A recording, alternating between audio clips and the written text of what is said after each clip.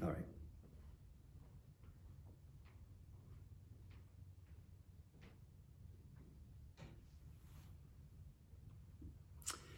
Hey, we're so pleased that you're joining us again here on this digital gathering on this, I believe, week number 9 of these times. And before we jump into today's message, I just want to talk about something that a lot of folks are talking about these days, and that is when our church is going to open their campuses again. Some churches are talking about gathering together on May 31st. Then you have other churches that say, hey, we're not gathering until there's a vaccine. And then you got everything in between. And I just want to let you know what we're thinking and also some things to remember about this. First and foremost, remember the church has never been closed. The buildings have been closed, but the bride of Christ has never been closed. And I've heard of some really wonderful things God is doing in our midst during this time when we are unable to meet in the building, that God is still working and is still doing some incredible things in people's lives. I do want to let you know that we do have a work group that's met and will continue to meet, that will be looking at what is the best timing for us as a church to open up our buildings again. And it's made up of folks from Baseline who are in different positions of leadership and healthcare professionals and our elders and some staff. And we'll be looking at this and really trying to figure out what's the best time for us to open. And with that, there are a couple of things is that we want to open for what is best for our community, Baseline, and the community around us. We don't want to compare ourselves with other churches and when they're opening or not opening, but we want to make a decision that is best for our people and the community that we are in. And it probably will happen in phases over time. And it will be a process of this happening. And as we do that, we want to make sure that we communicate really well with you in terms of how this is happening and when this is happening.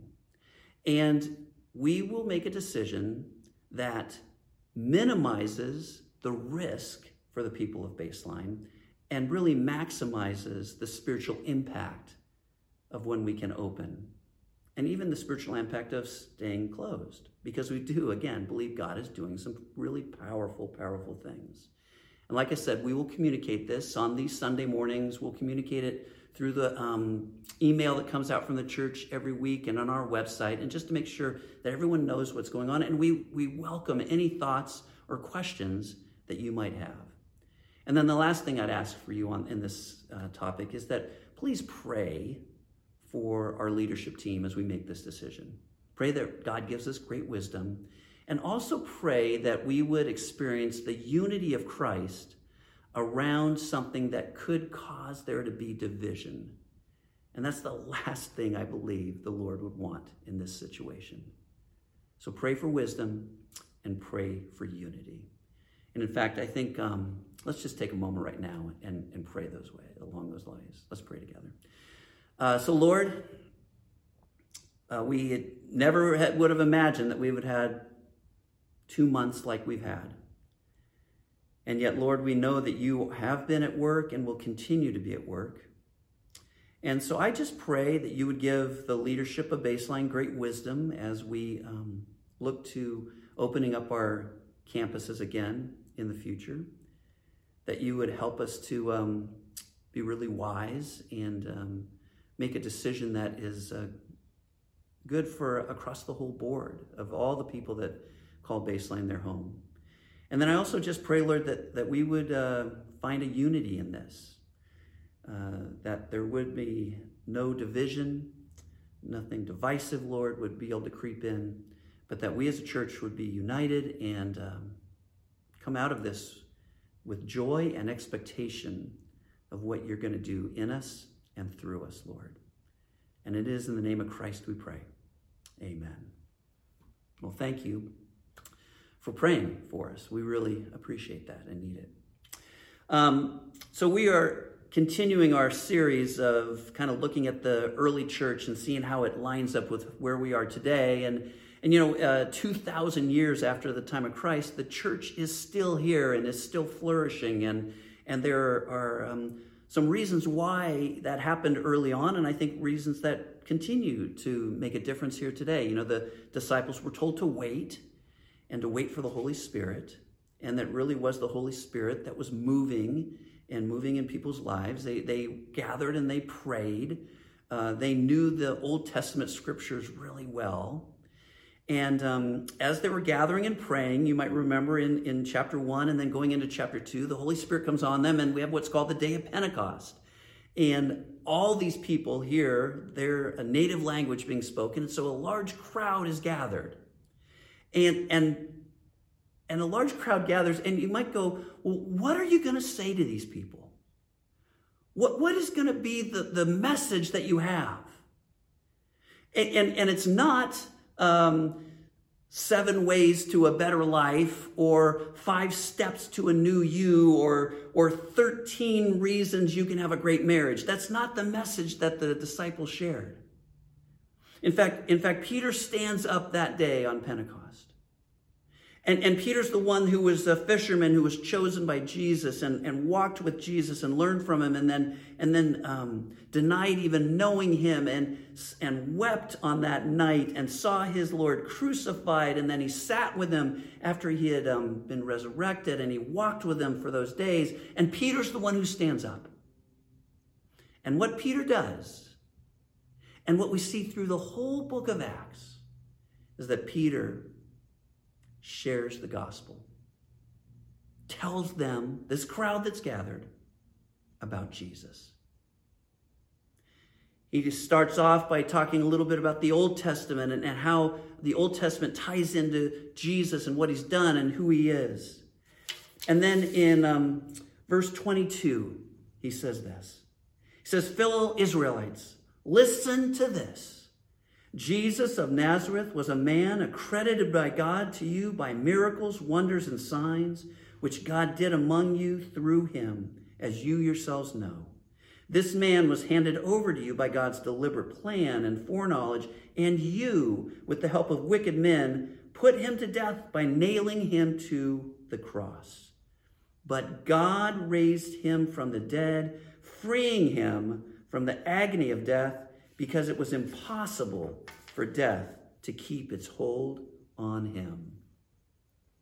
I love that line. It was impossible for death to keep its hold on him. And this gospel message, and all throughout Acts, this is the message: the life, the death, and the resurrection of Jesus.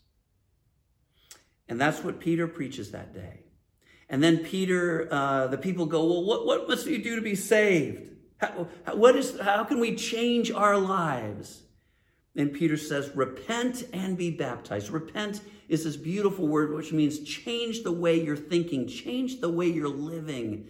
In essence, do a 180 and live your life differently. And be baptized, be a part of a community. And 3,000 people respond on that day as Peter has been talking about Jesus. And then all through the book of Acts, whether it's Peter and John, or Silas, or Barnabas, or Timothy, or John, or Philip, or Paul, or whoever it might be, Priscilla and Aquila, all of them share this good news about Jesus wherever they have the opportunity to do so. Because it is the gospel, which means good news, the gospel of Jesus that changes people's lives. It's someone speaking words about Jesus. These are words that have power, that can actually grab someone's heart and change the way they live. You know, Jesus, when he was starting his ministry, he also talked about the gospel. And he said something that was a little different. It's one of the first things that comes out of his mouth in Mark chapter 1. It says this, it says, "After John the Baptist, was put in prison, Jesus went into Galilee proclaiming the good news, or gospel, of God. The time has come," he said. "The kingdom of God has come near. Repent and believe the good news."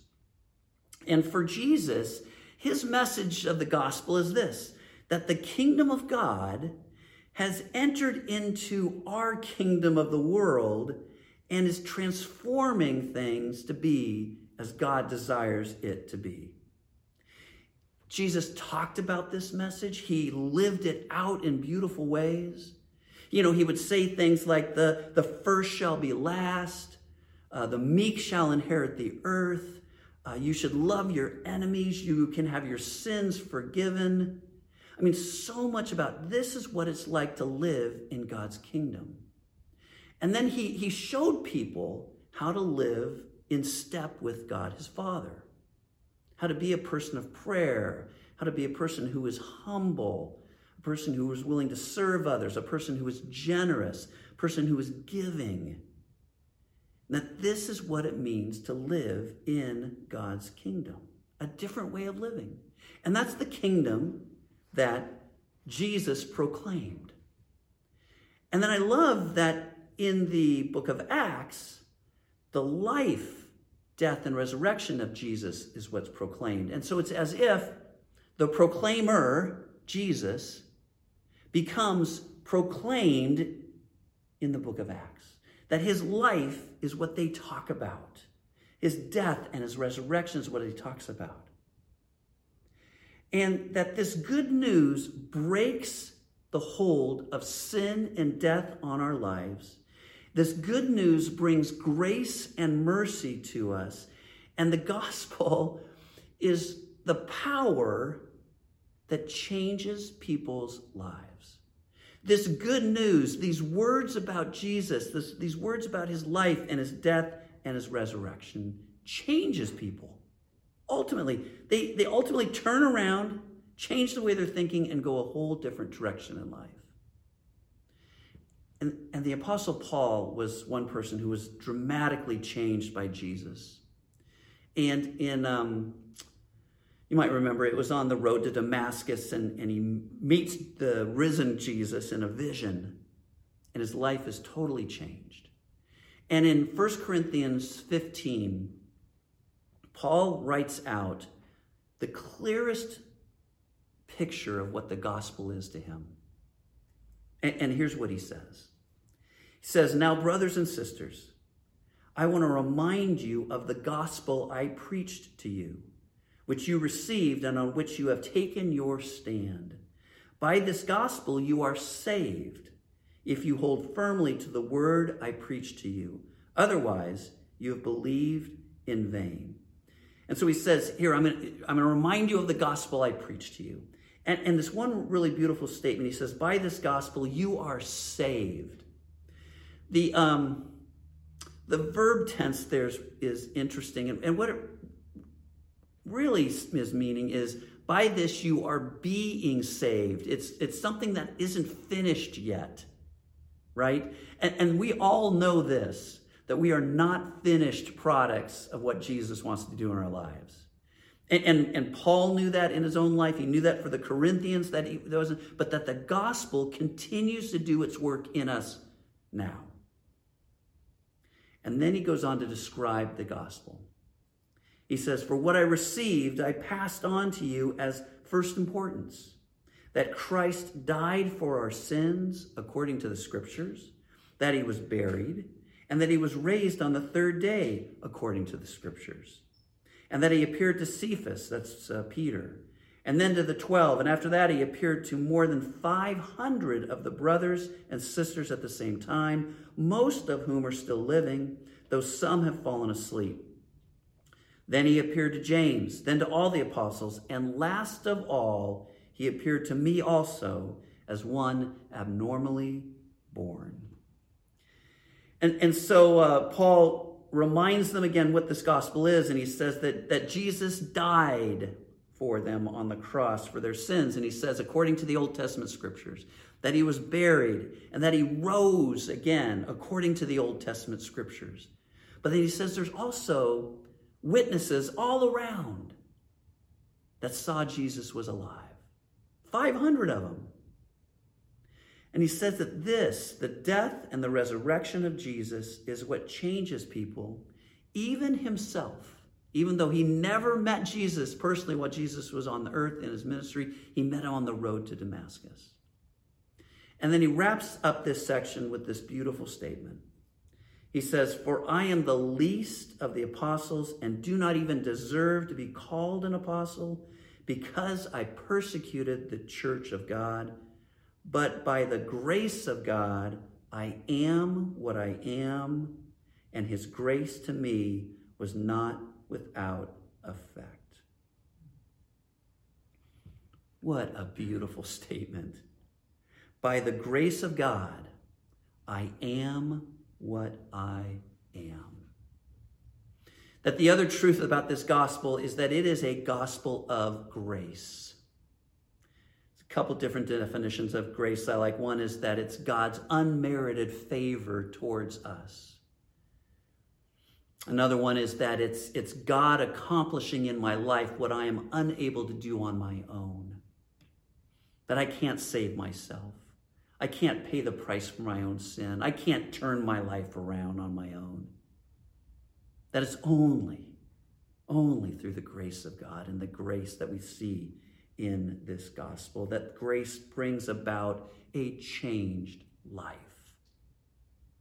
And that is what Paul would preach. It's what Peter would preach. It's what Barnabas would preach. It's what every one of the folks in the early church was preaching. That it's the life, the death, and the resurrection of Jesus that changes people's lives, that gives them grace.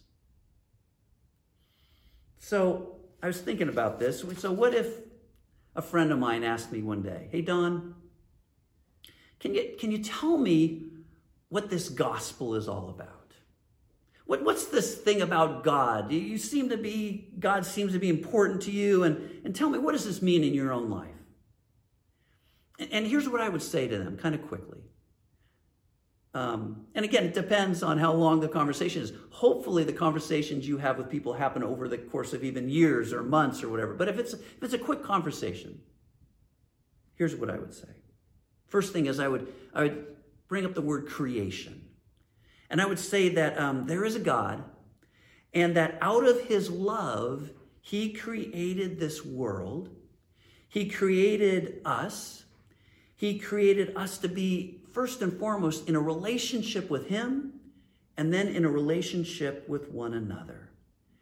And that he knows best how to live this life because he's created life. And that he's done everything for us out of love. That's creation. The second word I'd use is fall. And by that I mean that humankind in general has said to God, "Hey, I want nothing to do with you." And I have said that to God too. That I know how to best run my life. And I don't need you directing me. I don't want much to do with you. In fact, every once in a while maybe, but I can run life on my own. And what this that's sin. And what sin does is it breaks this relationship with God. It also breaks the relationship we have with others. And we see the evidence of living in a sinful, broken, fallen world all around us. And the thing of it is, try as we cannot solve this problem on our own. We cannot solve this sin and this fall that's happened in our lives. So you have creation and fall, and then the third word is this beautiful word, redemption. That God was not content to just sit back and allow his creation to continue in the direction it was headed, in the direction of a sin-driven, a sin-destroyed world. And that God, the Son, came into his creation, was born as a baby, and they was given the name Jesus.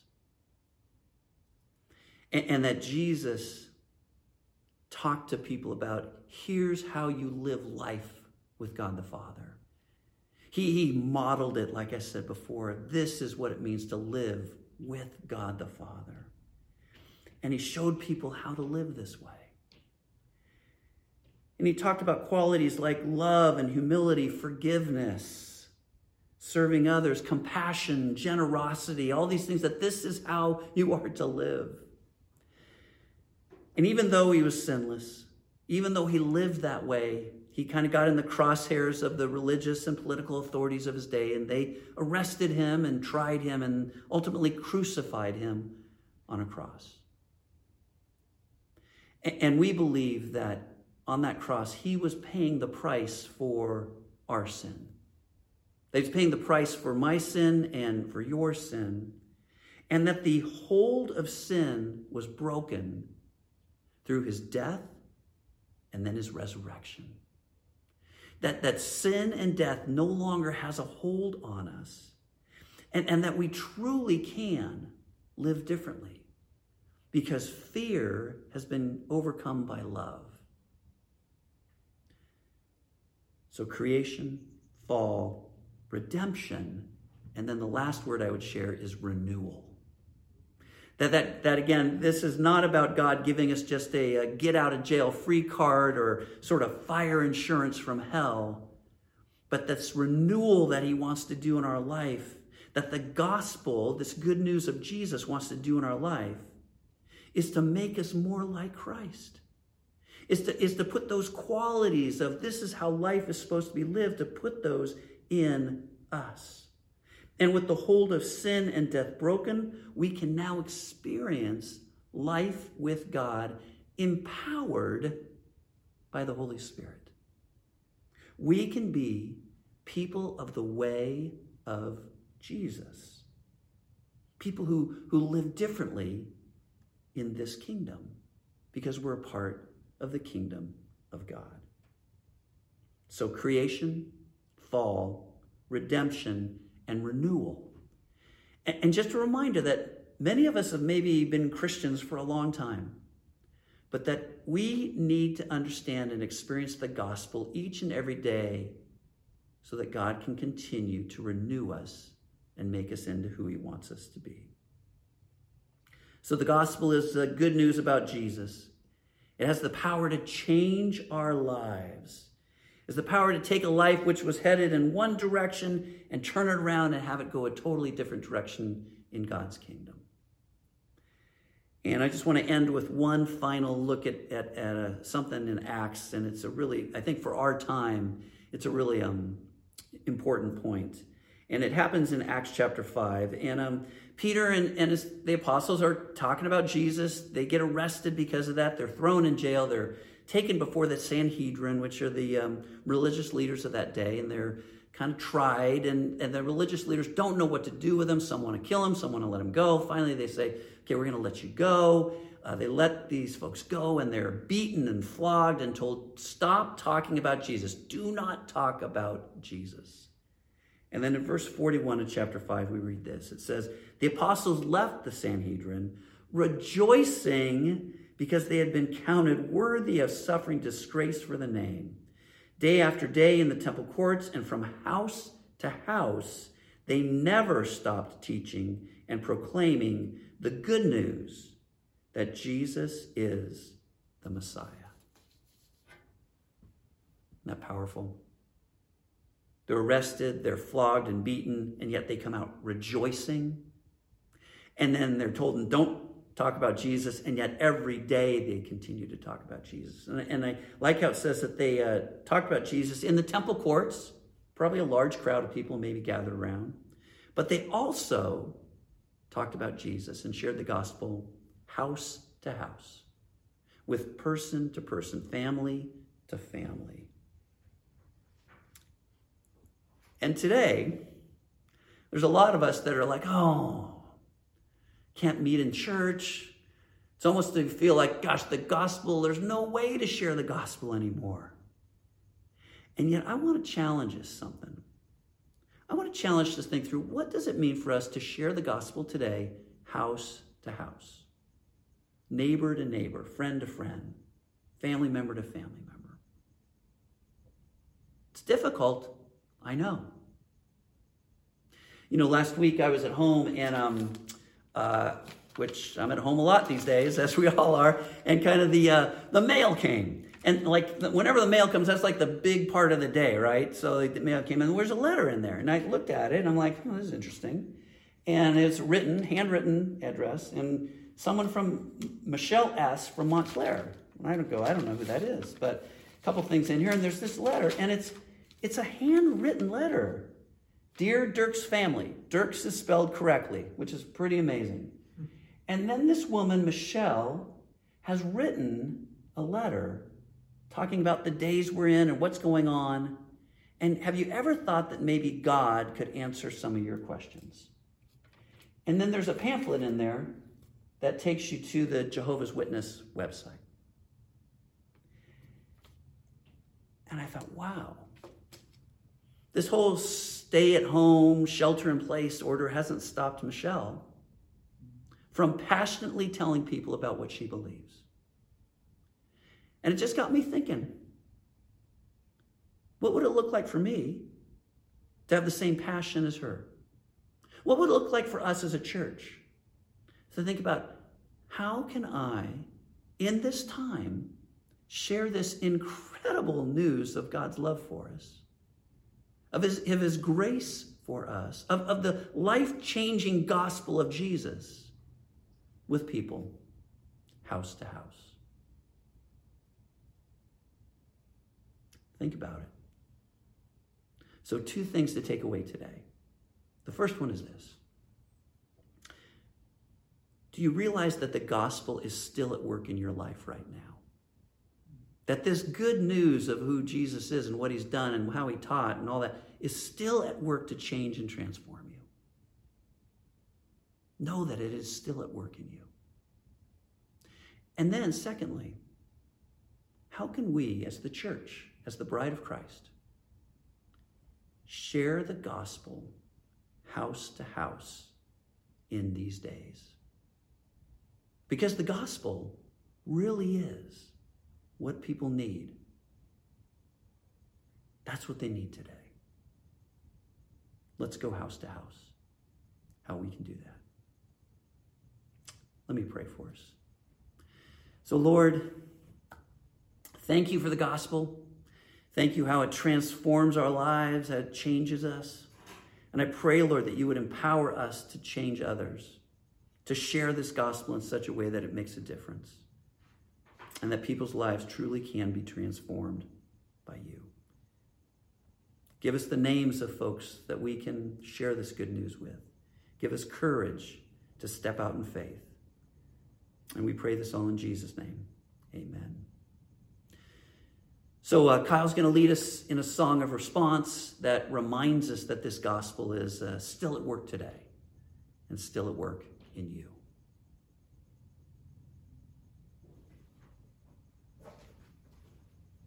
Perfect.